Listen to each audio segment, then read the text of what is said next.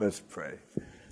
Our Father, we are thankful for your mercies of this day, and they are new every morning, and that is a great blessing, and surely we are in need of them. And make us a grateful people, more grateful than we are. Lord, we thank you that we can gather as your people like this, look into your wonderful word. It reveals you and your Son and the power of your Holy Spirit. Lord, these are good things. We pray that you help us both understand and obey and trust and follow more thoroughly. Father, that you've involved us in building your kingdom and displaying your glory is a tremendous privilege. We ask for your help to be faithful in that, in every walk of life that you call us to, that we would walk faithfully honoring you, and deliver us, Lord, from the fear of man and from our own seeking self-glory, which is so easy for us to do. It's disgusting, Lord, but it's in us. So we just thank you for this time. We pray in Jesus' name. Amen. Okay, we're just going through the New Testament book by book, and we're in the book of Acts here lately, and we're in the early chapters. Your comments and questions are always welcome in this class, this format. That's one of the things I like about this format. We get to interact, and that's always a blessing to all of us. And so, Brian, good, he'll get our questions started for us. Giving you a hard time. You're not by yourself, are you? I am. You are. My family's to town. Oh, okay. So you're got the whole big place to yourself. Well, we're glad that you have remained. So we're in the early chapters of the book of Acts, and I kind of have a timeline up here. And where we are tonight is maybe 6 months in after the Pentecost, and we're seeing the early days of the church, and tonight, if we get far enough, we're going to see the first persecution. These red squares on our diagram here are occasions of persecution, and we're kind of building this diagram as we go. And we were in Acts chapter 3 here, where this says conversion of 2,000. That's Acts chapter 3. We're going to continue in that. And Peter and John are arrested at the end of that. And that's going to be our passages for this evening. And we might as well just go ahead and resume. If I could put up the right screen, we can resume right around Acts 3. And verse 12, we stopped right as they entered the temple. Peter healed this man that used to be at the gate. We'll review just a little bit here. Asking for alms. Now Peter and John went up to the temple at the hour of prayer, the 9th hour. And a certain man lame from his mother's womb was carried, whom they laid daily at the gate of the temple, which is called Beautiful, to ask alms from those who entered the temple. So this guy was very well known. They did this like almost every day of the week. And so many people in Jerusalem knew this man, that he would be carried there and he would stay there probably all day or big sections of the day. And he was supported by those who gave alms. Okay. And who, seeing Peter and John about to go into the temple, asked for alms or asked for financial support. And fixing his eyes on him with John, Peter said, "Look at us." So he gave him his attention, expecting to receive something from them. Then Peter said, "Silver and gold I do not have, but what I do have I give you. In the name of Jesus Christ of Nazareth, rise up and walk." And he took him by the right hand and lifted him up, up, and immediately his feet and ankle bones received strength. So he, leaping up, he's jumping up, stood and walked and entered the temple with them, walking, leaping, and praising God. What a sight that must have been. Not only can he walk, he can leap and jump up and down and not fall over. And it's just completely amazing. And he goes with Peter and John, and he's praising God as he goes. Okay, and all the people saw him walking and praising God. Then they knew that it was he who had sat begging alms at the beautiful gate of the temple, and they were filled with wonder and amazement at what had happened. Okay, so Peter is going to seize on this opportunity. Now, as the lame man who was healed held on to Peter and John, I think that's kind of cool too. He's just holding on to Peter and John. Wouldn't you be? I would if I had been sat there all those years. I would want to hang out with Peter and John. So he held on to Peter and John. All the people ran together to them in the porch, which is called Solomon's, greatly amazed. So Peter is going to address the crowd here, beginning in verse 12, and he's going to assure the crowd that it wasn't by his or John's power that healed this man. So when Peter saw it, he responded to the people, "Men of Israel, why do you marvel at this? Or why do you look so intently at us?" Can you see it there? It's like they are staring at Peter and John. They don't know what to make of this, and they're staring at Peter and John. Why do you look so intently at us, as though by our own power or godliness we made this man walk? So Peter wants to not have any of the credit here for what was done. He's not some super godly guy that is so righteous that he can go around healing people. I think it's interesting that our power or godliness, not because of either of those things, that we had made this man walk. And so he immediately ties it in historically to the God of Israel, the God of Abraham, Isaac, and Jacob, the God of our fathers, glorified his servant Jesus, whom you delivered up and denied in the presence of Pilate, when he was determined to let him go. But you denied the Holy One and the just, and asked for a murderer to be granted to you, and killed the Prince of Life, whom God raised from the dead, of which we are all witnesses, So we'll stop right there. So Peter says, Jesus, his servant, has been glorified. That's that resurrected, ascended, sat down at the right hand of God. And there he has healed this man. It's Jesus who has healed this man, the glorified servant. And what do you think Peter got that expression?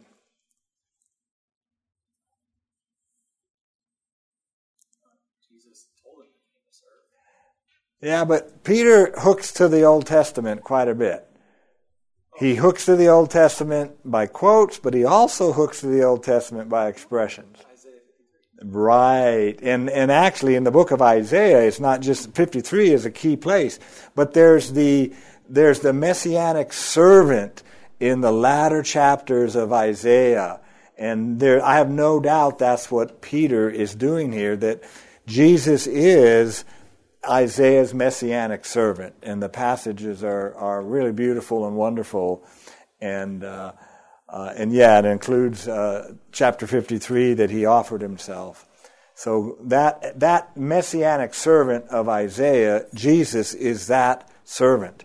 Okay, they delivered him up and so forth, and this expression that Peter uses, I can't help just land on it. I know we're kind of doing overview, and you killed the Prince of Life. This kind of, the contrast there is kind of interesting, right? They killed the Prince of Life. This is a wonderful expression, isn't it? One of the descriptions of Jesus. He's the Prince of Life, or the author of life. Translations are different, but does that give you some hope? Right? I mean, we're dying, right? Everybody's dying. Everybody's decaying. The world is dying. But this man is the Prince of Life, which means he is, or the author of life. He is the source. He is the source of life. And so God has not left us to simply die, because he's given us the Prince of Life. And you know, that would be worth meditating on. It's a wonderful title of the Lord Jesus. You killed the Prince of Life, whom what? God raised from the dead. Okay, well, that's the proof he's the Prince of Life. God raised him from the dead, of which we are all witnesses. So, verse 16, and his name, through faith in his name, has made this man strong, whom you see and know. Yes, the faith which comes through him has given him this perfect soundness in the presence of you all. And in his name. And you notice what he says up here. Where is it? I read it up above. Jesus Christ of Nazareth. He likes to say that a lot. So Peter immediately tries to shift their attention to Jesus, the one who healed this man. And he tells them, they even ask for a murderer rather than having the Prince of Life released. Peter was fearless. This is the same group of people that killed Jesus. And he's going to appear, they're going to appear in the council here before this is over. Now, at verse 17, Peter gives them some hope. Okay? He gives them some hope. Yet now, brethren, I know that you did it in ignorance, as did also your rulers. So, Peter is addressing both the common people as well as the rulers. And of course, from the Gospels we know there was a large crowd crying out, crucify him, and all of this. But he's holding them both responsible. You did it in ignorance, as did also your rulers. But those things which God foretold by the mouth of all his prophets, that the Christ would suffer, he has fulfilled. So, it's almost like you guys did it by ignorance. You're responsible. We're going to see that. And it's almost like he comforts them a little bit, saying, this was God's plan. You did it in your ignorance. Nevertheless, those things which God foretold by the mouth of his prophets, that the Christ would suffer, he has fulfilled. Okay? So nothing was out of control. And again, Peter's pointing to the Old Testament again, isn't he? Even the suffering of the Messiah, the prophets had spoken of. And God has now fulfilled that. And so, verses 19 through 20, we have a gracious command and invitation, don't we? Repent, therefore, and be converted. Yeah, why? That your sins may be blotted out. So yeah, you did it in ignorance, but your sins need to be blotted out. You're still responsible. He's not excusing them by saying they did it in their ignorance. Okay? He's telling them they were actually ignorant of the prophets. they were ignorant of their Old Testaments. And they were so ignorant that they actually rejected the Messiah, and they didn't recognize Jesus was the Messiah. And so they are responsible, but it's a gracious command and invitation. Repent and be converted, there in verse 19.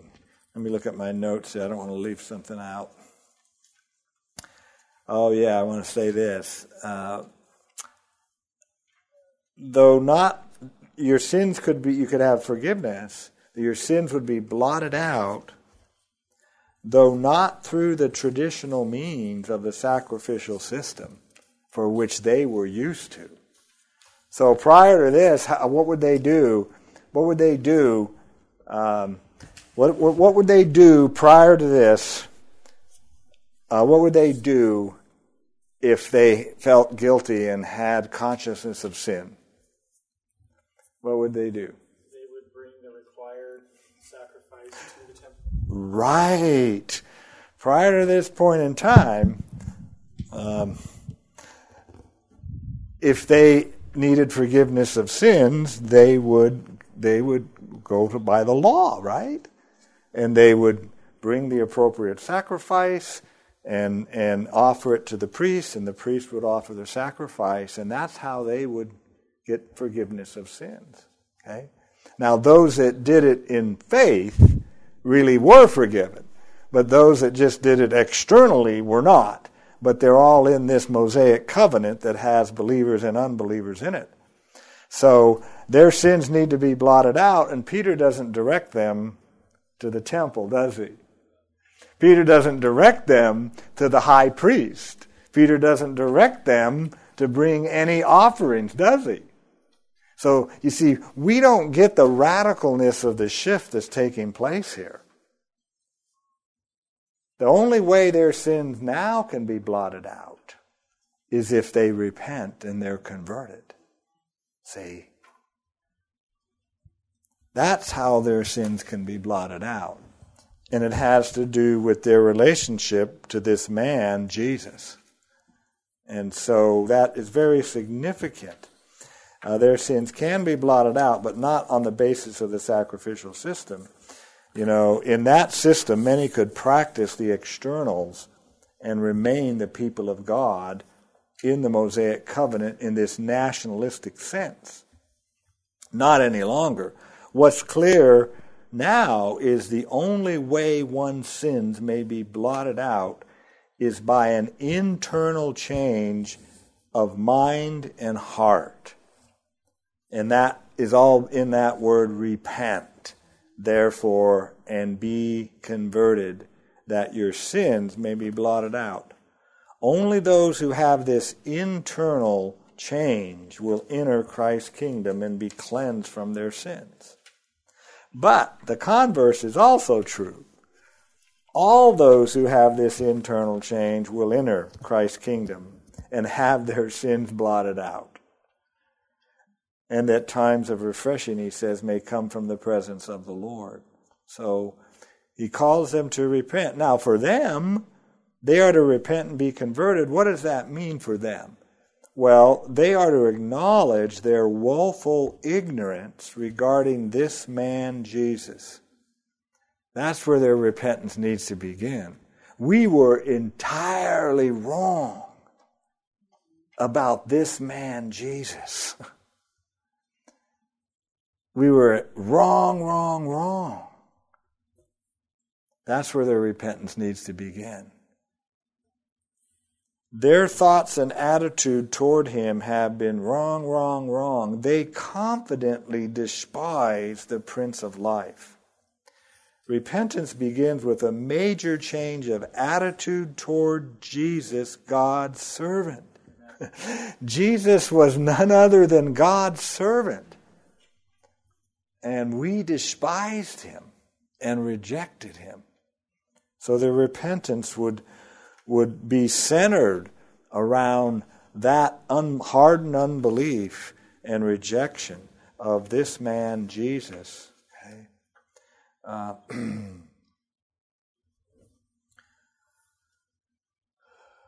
The Greek term translated here, be converted, it's translated be converted in the New King James Version, means to change direction, turn around. For them, it would be something like this. I've been ignoring or despising this man, Jesus. Now I believe in him and follow him as the only means of my sins being blotted out. You realize that? They're aware they're loaded up with guilt. They're loaded up with sin.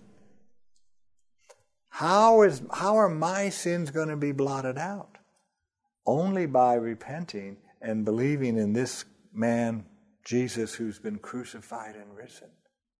Okay? So I think that's what their repentance would be like, a total change of attitude and mind, centered around who Jesus is and the fact that they are lost and their sins need to be blotted out.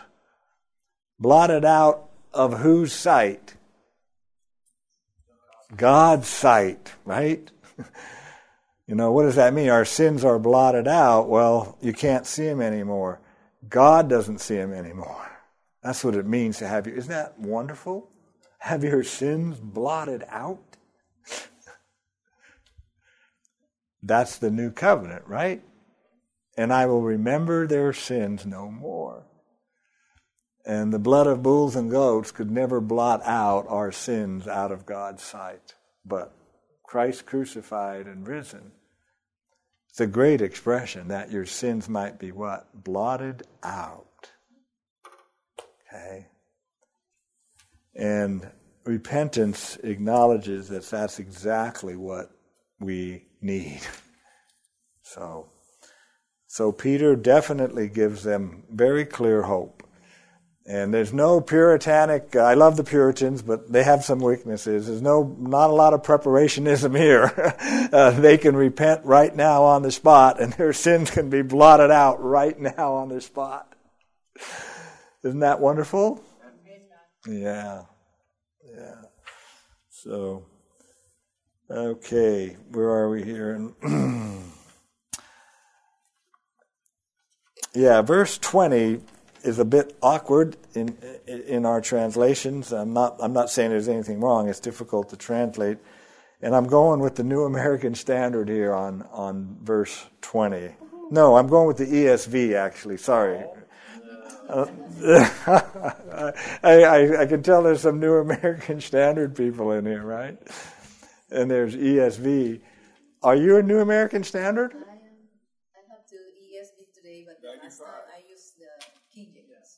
Oh, okay. You went from King James to ESV. Yeah, I started out on the New American Standard. Well, actually, I started out on the Living Bible, actually, when I was first converted.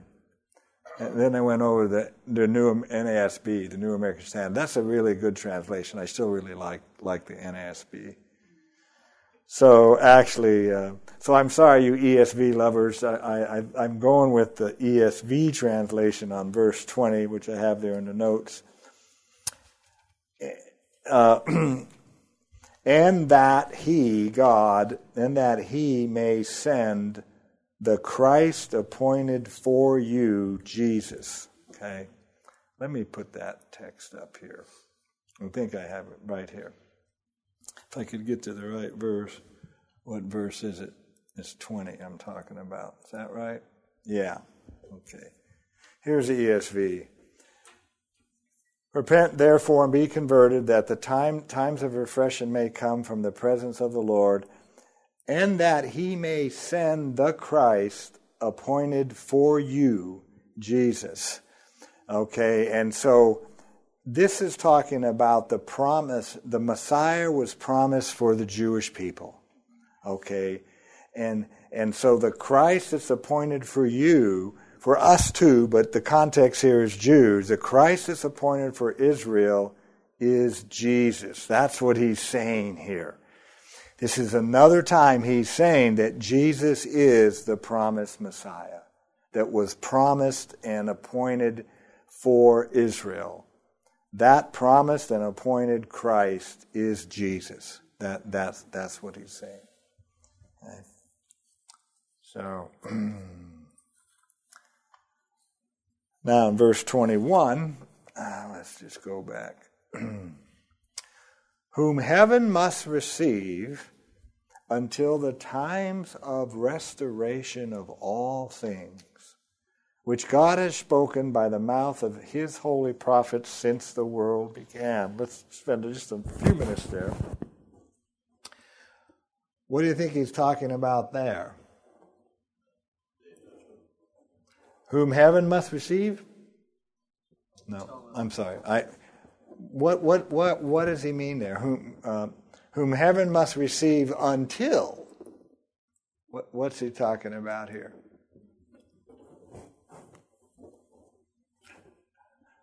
Where is Jesus right now?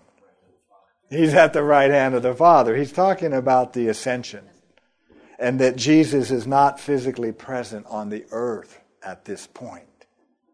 Okay?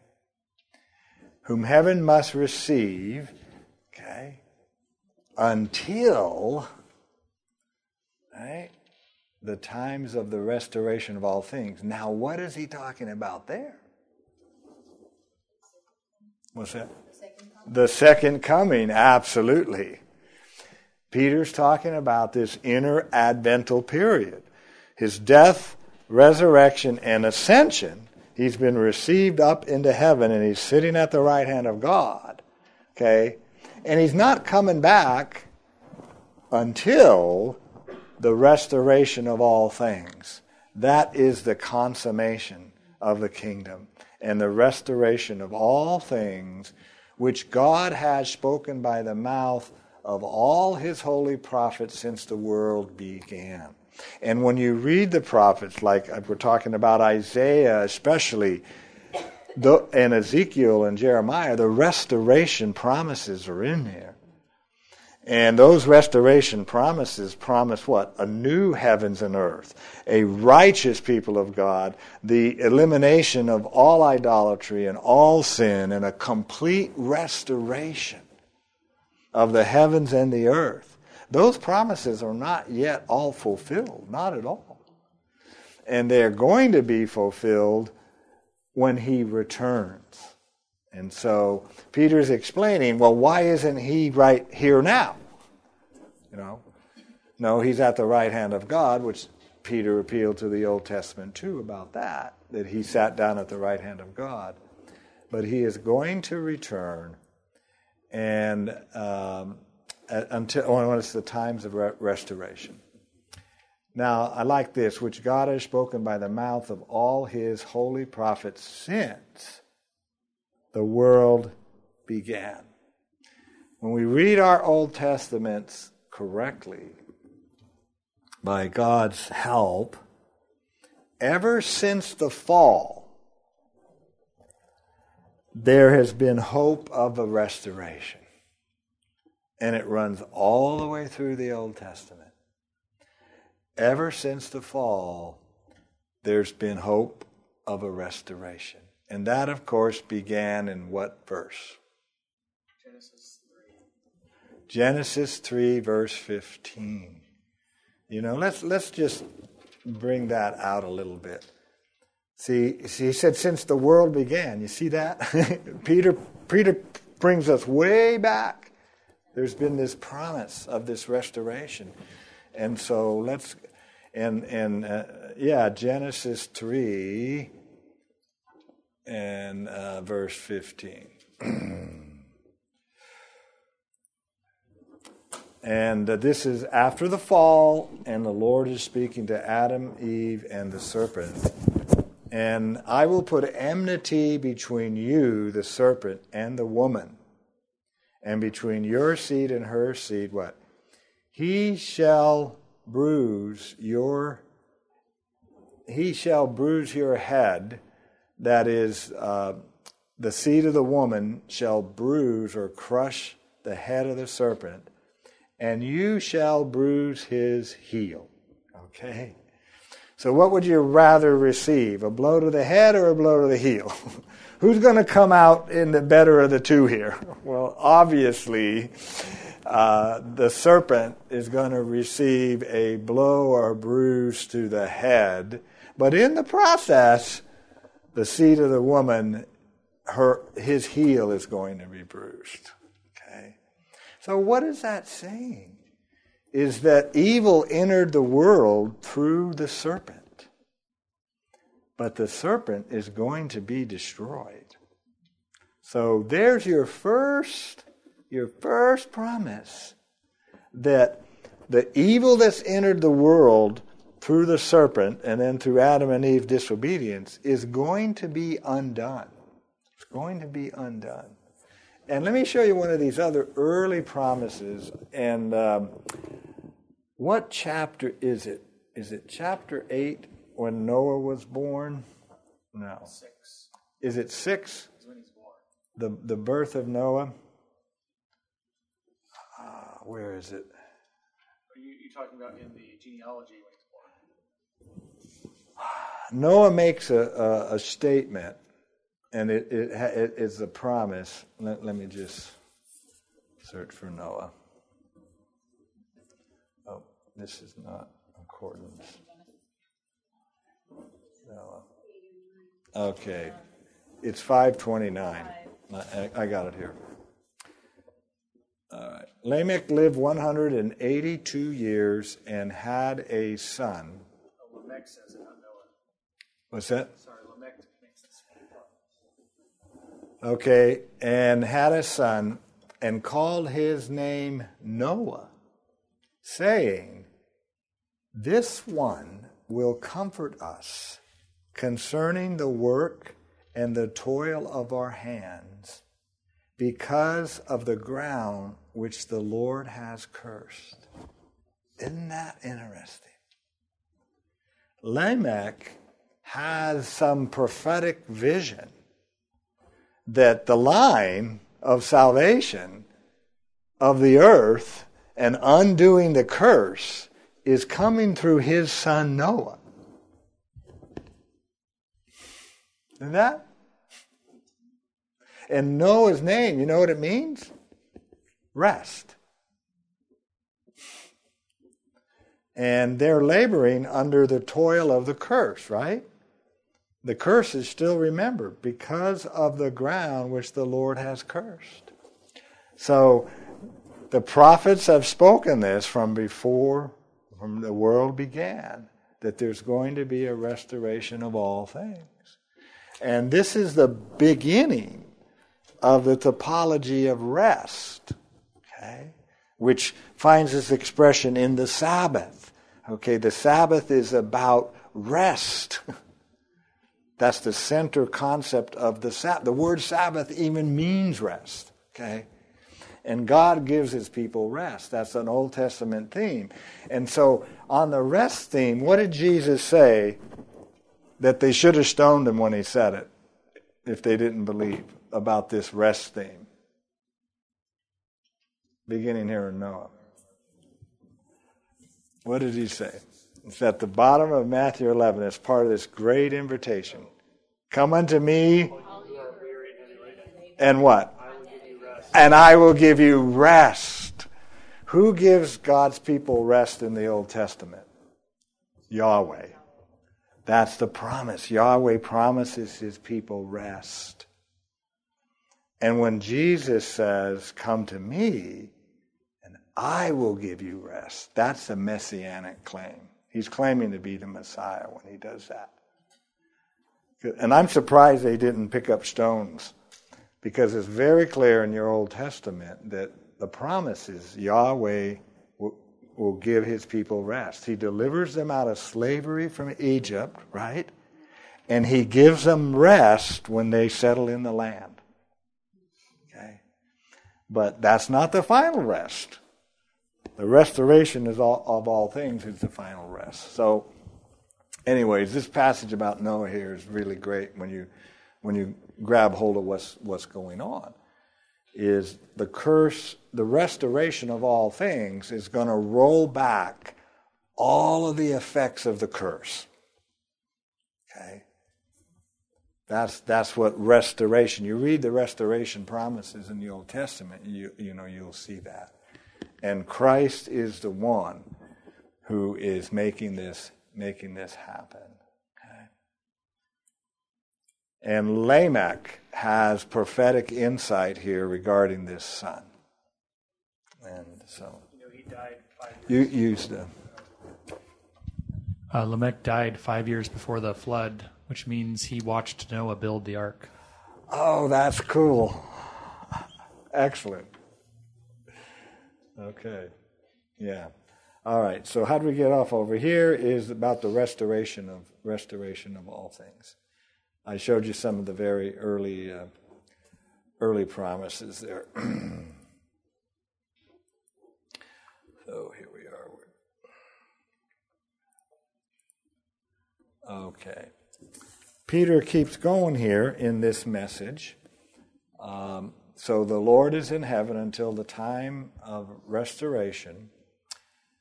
And he tells them more about Jesus. For Moses truly said to the fathers, the Lord your God will raise up for you a prophet like me from your brethren. Him you shall hear in all things, whatever he says to you. So Peter again, going to the Old Testament to explain what's happening and who Jesus is. And now he's talking about Moses. And if you read in Deuteronomy and in Exodus, you'll see that the Lord did make the promise to the people of Israel that he would raise up a prophet like Moses for your brethren. Now, Peter's going to really make an application here, quoting from Yahweh, him you shall hear in all things, whatever he says to you. And it shall be that every soul who will not hear that prophet shall be utterly destroyed from among the people. Okay? So Peter is applying that. That prophet is Jesus. That promised prophet, like Moses, is Jesus. And if you reject, what happened if you rejected the word of Moses? You were kicked out of the covenant and you perished. That's right. But you were no longer my people. Right. And you would perish. And so now Jesus is that prophet. So him you shall hear in all things, whatever he says to you. And it shall be that every soul who will not hear that prophet shall be utterly destroyed from among the people. There's your covenant people right there. Okay? Among the people. That's covenant language. See? And they're going to be utterly destroyed what? From among the people. And now, who is the prophet? Jesus.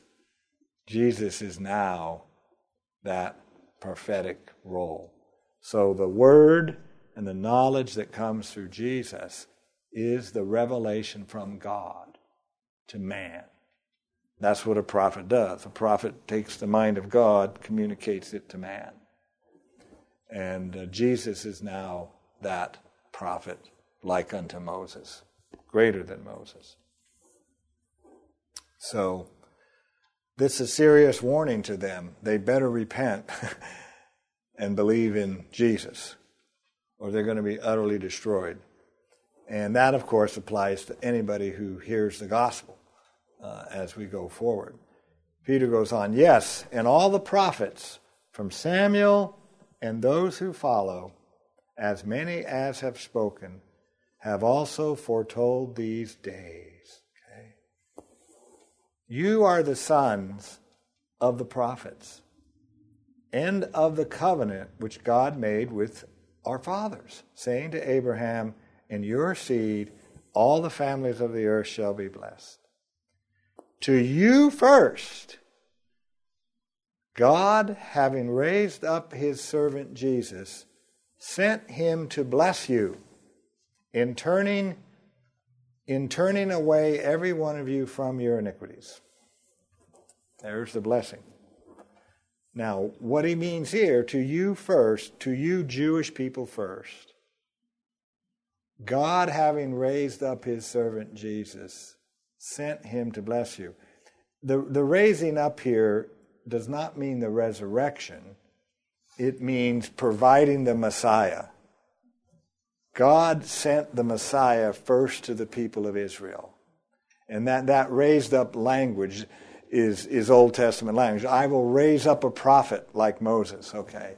So what Peter is telling them is, you Jews, you Israelites, part of this covenant up to this point, part of the Abrahamic Mosaic covenant, God raised up his servant Jesus and sent him to bless you. He raised up the Messiah, sent him to bless you. Not by defeating the Romans. He sent him to bless you what? In turning away every one of you from your iniquities. Okay. No. That's the blessing. Now notice, there is a great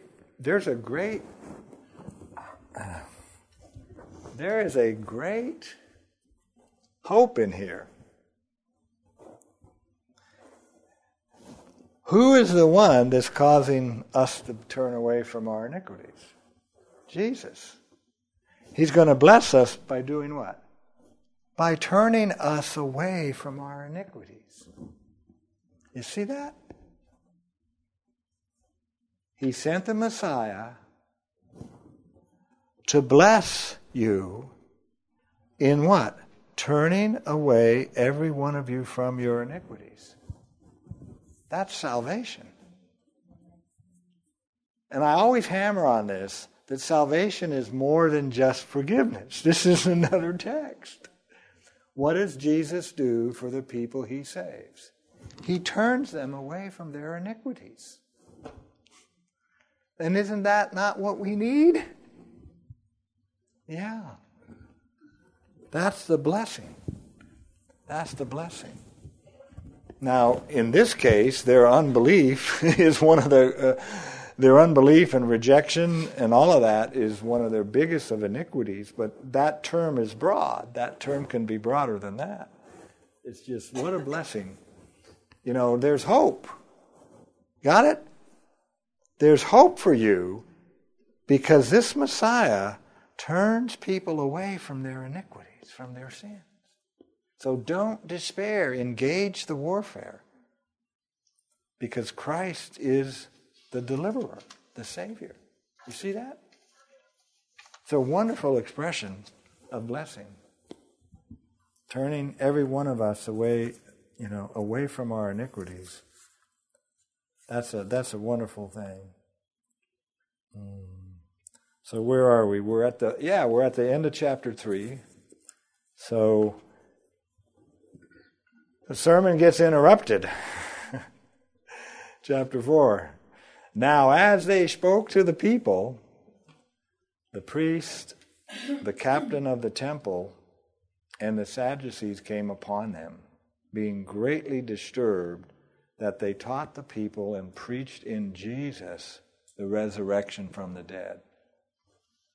And they laid hands on them, put them in custody until the next day, for it was already evening.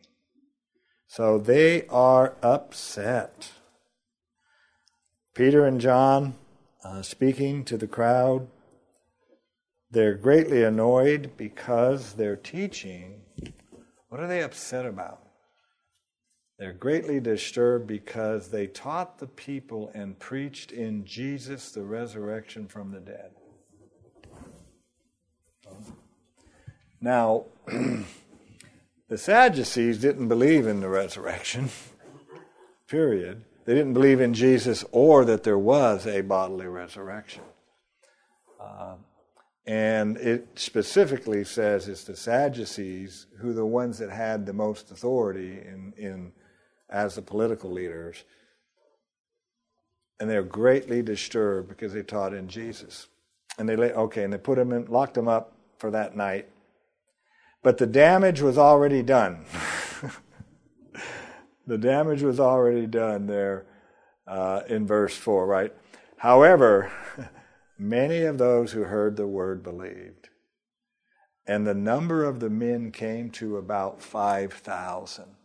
Okay? So that's where we get the 2,000. We knew it was 3,000 on the day of Pentecost. We're kind of assuming that's how Luke is counting here. So the damage was done. Those who heard the word believed. Okay, that is the process. That's how anybody gets converted, by the way. How does conversion start? How does it begin? It begins by hearing the word. Faith comes by hearing, and hearing the word of God. That's how faith always comes. How did faith begin with Abraham? God spoke to him. Abraham heard the word of God and responded to it and believed him. So God always initiates the conversion transaction by having his word preached to people or shared with people or they read it. The conversion transaction is always initiated by God exposing someone's heart and mind to the word of God. And this is just another example. I can multiply references that explain this. So if we want people to be converted, what we need to do is expose them to the Word of God. That's what we need to do. And we do that with our children, we do that with our friends, we do it when we preach from the pulpit. We expose the human mind to the Word of God. And that's what happened here. And under the blessing of the Holy Spirit, we're back to those two things, right? Word and Spirit. Word and Spirit. That was a great phrase of the Reformation, one of them. So, however, many of those who heard the word believed, and the number came to about 5,000. Let's talk about that number a little bit.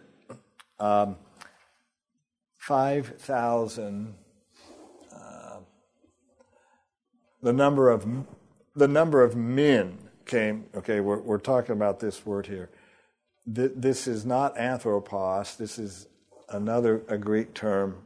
And it almost always means male or husband. Not 100.00% of the time, but the majority of the times, and all through the book of Acts and most of the New Testament, it almost always means males or husbands. So if that is the correct way of reading this, then it's the number of men came to about 5,000. There obviously were women who were believing as well.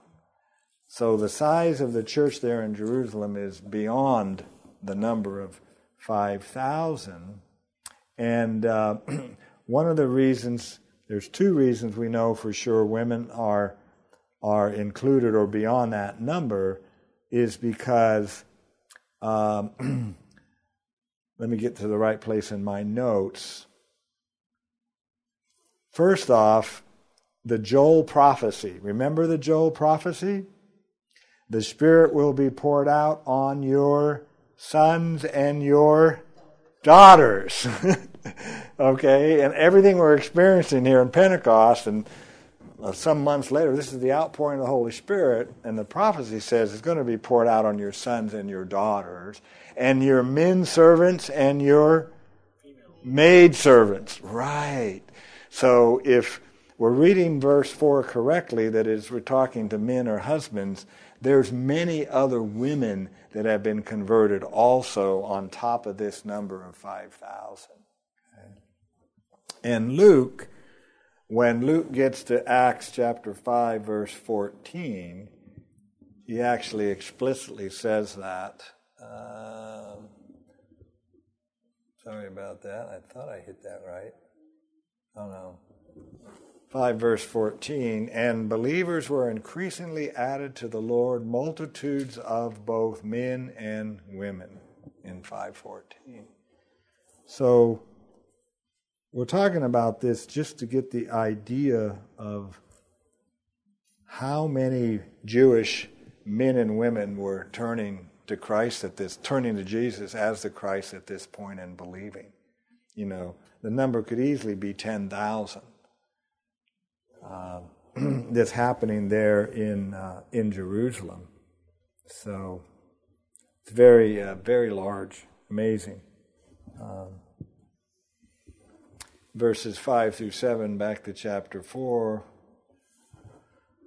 And it came to pass on the next day that their rulers, well, this is a list of who's who in Jerusalem. The next day, their rulers, elders, and scribes, as well as Annas the high priest, Caiaphas, another high priest, John, and Alexander, and as many as were of the family of the high priest, were gathered together in Jerusalem.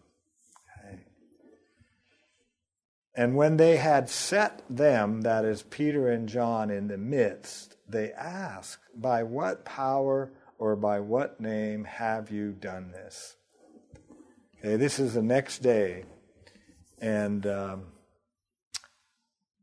the high priestly family was the place of the political power, and the political ruling family was the high priest and his sons and so forth, or son-in-laws and all of that. And they had the political power in Israel at that time. And the Sanhedrin, which was the Council of 70, most of them were Sadducees and priests. Brian?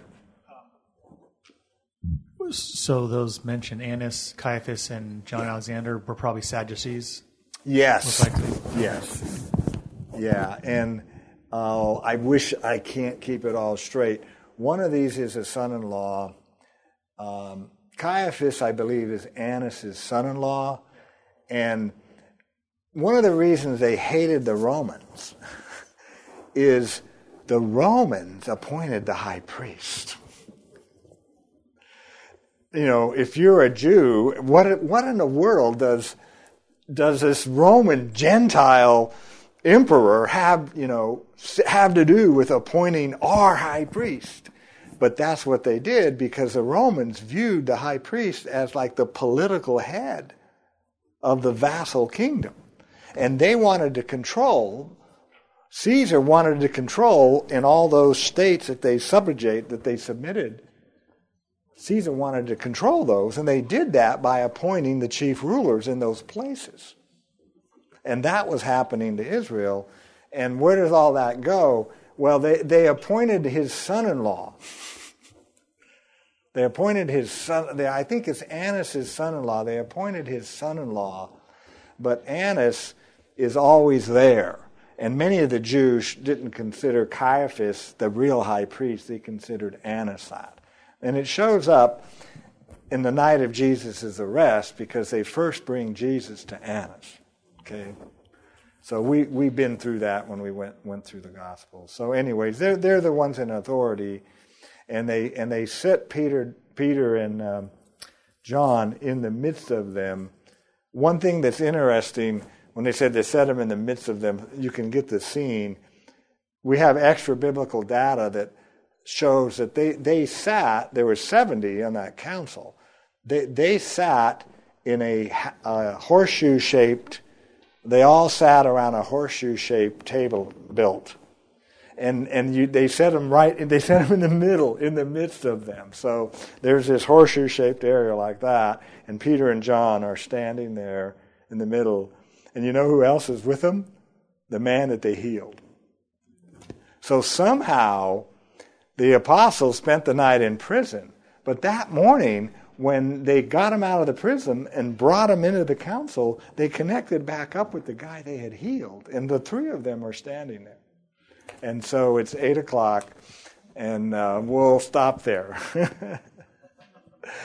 and Peter is going to give a blazing message before the council about this man that was healed. And so what is happening, is John and Peter having an example now, having an opportunity through persecution to preach the gospel to the leaders and the rulers. Now, it's persecution that is getting them that opportunity, but that often is the case. Often persecution opens a door of opportunity for proclaiming Christ, even in our individual lives. And it's risky, but Christ risked it all for us, didn't he? Yeah. Any comments or questions? I won't plow through any more verses. Right behind you there, Brian, with Richard. I think the Jewish priests, both Sadducee and Pharisee, felt very self-righteous in the face of the cultural pressure since the Maccabees, to maintain Jewish identity, to maintain themselves. Yeah. And when Jesus came along, I wouldn't know how long it would be until it was diffused that he was all you needed for the forgiveness of sins, such that their services were no longer required. Yeah. And so you have all these human emotions going into their attitude, which you call in a modern sense identity politics they're holding, and they're the status quo. Yeah. I mean, they were very self-righteous, and it really shows. The Sadducees were more political wing than the Pharisees. The Pharisees might have wanted to throw off Roman rule more than the Sadducees. The Sadducees had a pretty good deal going, and they did not want insurrection against Rome. The Sadducees did not want that at all. There's that place when Caiaphas prophesies that if we let after Jesus raised Lazarus from the dead, the council had an emergency meeting and to discuss what are we going to do if this continues. They will all believe in him, and the Romans will come and destroy us and remove our place. There's a good exegetical argument when they said remove our place, they meant their positions of power, is what they meant, which is what you're saying, Richard. And that's probably what they meant. Because if Israel goes with an insurrection against Rome, that current level leadership, they're going to be wiped out. And all their privilege and all their positions of power are going to be wiped out. So, and that's what... And eventually it happened. And eventually it did happen in 70 AD. Yeah. I would like to also go one step farther to say that if the leaders had not rejected Christ so fully, God would have established their kingdom, and the Roman rule would have been mitigated. It wouldn't have mattered. Yeah. I think, to them. Yeah. In other words, the Jewish rulers rejecting the Christ helped precipitate their own downfall. Yes. Oh, absolutely. Right. And Jesus was no insurrectionist. If they had just followed him. Yeah. Anybody else with a comment or a question? All right. Okay. How about we send the microphone back to Dan back there? He could lead us in prayer this evening. Can I ask a quick question as long as I have the microphone? Yeah. Going back to, real quick, chapter 3, verse 22, when he quoted Moses as saying, "The Lord God will raise up for you a prophet like me from your brethren, to whom you shall give heed to everything he says." Would that be a direct correlation to the Transfiguration, would you say? Well, Transfiguration, Moses and Elijah. Moses was there, and he said, "Listen to him. This is my beloved son. Listen to him." Yeah, this is my beloved son. Hear him. Yes, that's one of my favorite verses. I should have brought it up. Okay. Obviously, at the Transfiguration, the Lord didn't say, "Hear Moses." It's now, "Hear my son." Yeah, that's really good, Dan. That's like there's a transition taking place, isn't there? Moses is being put out of business because the greater Moses has come. And now we're not to hear Moses, we're to hear the Son. Right. Oh, that's excellent. Yeah. And that is completely true of us today. And I think, though Gentile unbelievers, like our nation, we're not in covenant relationship with God like Israel was, but what was the great benefit of being an Israelite, according to Paul in Romans 3? They possessed the oracles of God. What benefit then is being Jewish? Because Paul had so knocked down the benefits, supposedly, of the self-righteous Jews in Romans chapter 2. In Romans chapter 3, verse 1, Paul hears the objector saying, well, then it's no benefit whatsoever being a Jew. And why don't I butcher it anymore? Follow me, I'll get back. What advantage then has the Jew, or what is the profit of circumcision? He has just told the Jews, you're not going to be saved by being Jewish, and you're not going to be saved by being circumcised. And so now the objector is saying, well, Paul, you're just saying there was no benefit being a Jew. And so Paul says, no, much in every way. Why? Chiefly because to them were committed the oracles of God. Right? Now, our nation, we're not in covenant relationship with God, but we have had the oracles of God, haven't we? Much of our founding was centered around the oracles of God, our legal system, our judicial system, all of these things. So, whoever does not heed the word of that prophet, in other words, our responsibility is greatly heightened because we have had the oracles of God. And so I believe that principle still operates. And that principle operates with our children. Right? Because they have had the blessing of the oracles of God. So, hearing the gospel can be dangerous. You know what I mean? It makes us accountable. So, okay. All right, I'll shut up. I'll stop. Dan, it's your fault. You got us back on that. Lead us in prayer, brother. Let's pray. Father in heaven, we are so grateful for your word. Lord, we thank you that you've chosen to reveal us everything that we need to know through your word. What a gift that is, that you didn't leave us in the dark. Lord, may your word continue to help us to grow. Lord, may this not just be wisdom and understanding, but may it change who we are, change how we act, change how we live. Lord, may you use your word to conform us into the image of your Son. And thank you that we are even here. Our desire to be here is only by your grace, that we want to be here and continue to learn. Rather than following the course of this world, Lord, thank you for that. Thank you for everybody here. Lord, I pray that you would help us to have a safe and healthy week leading up to Sunday.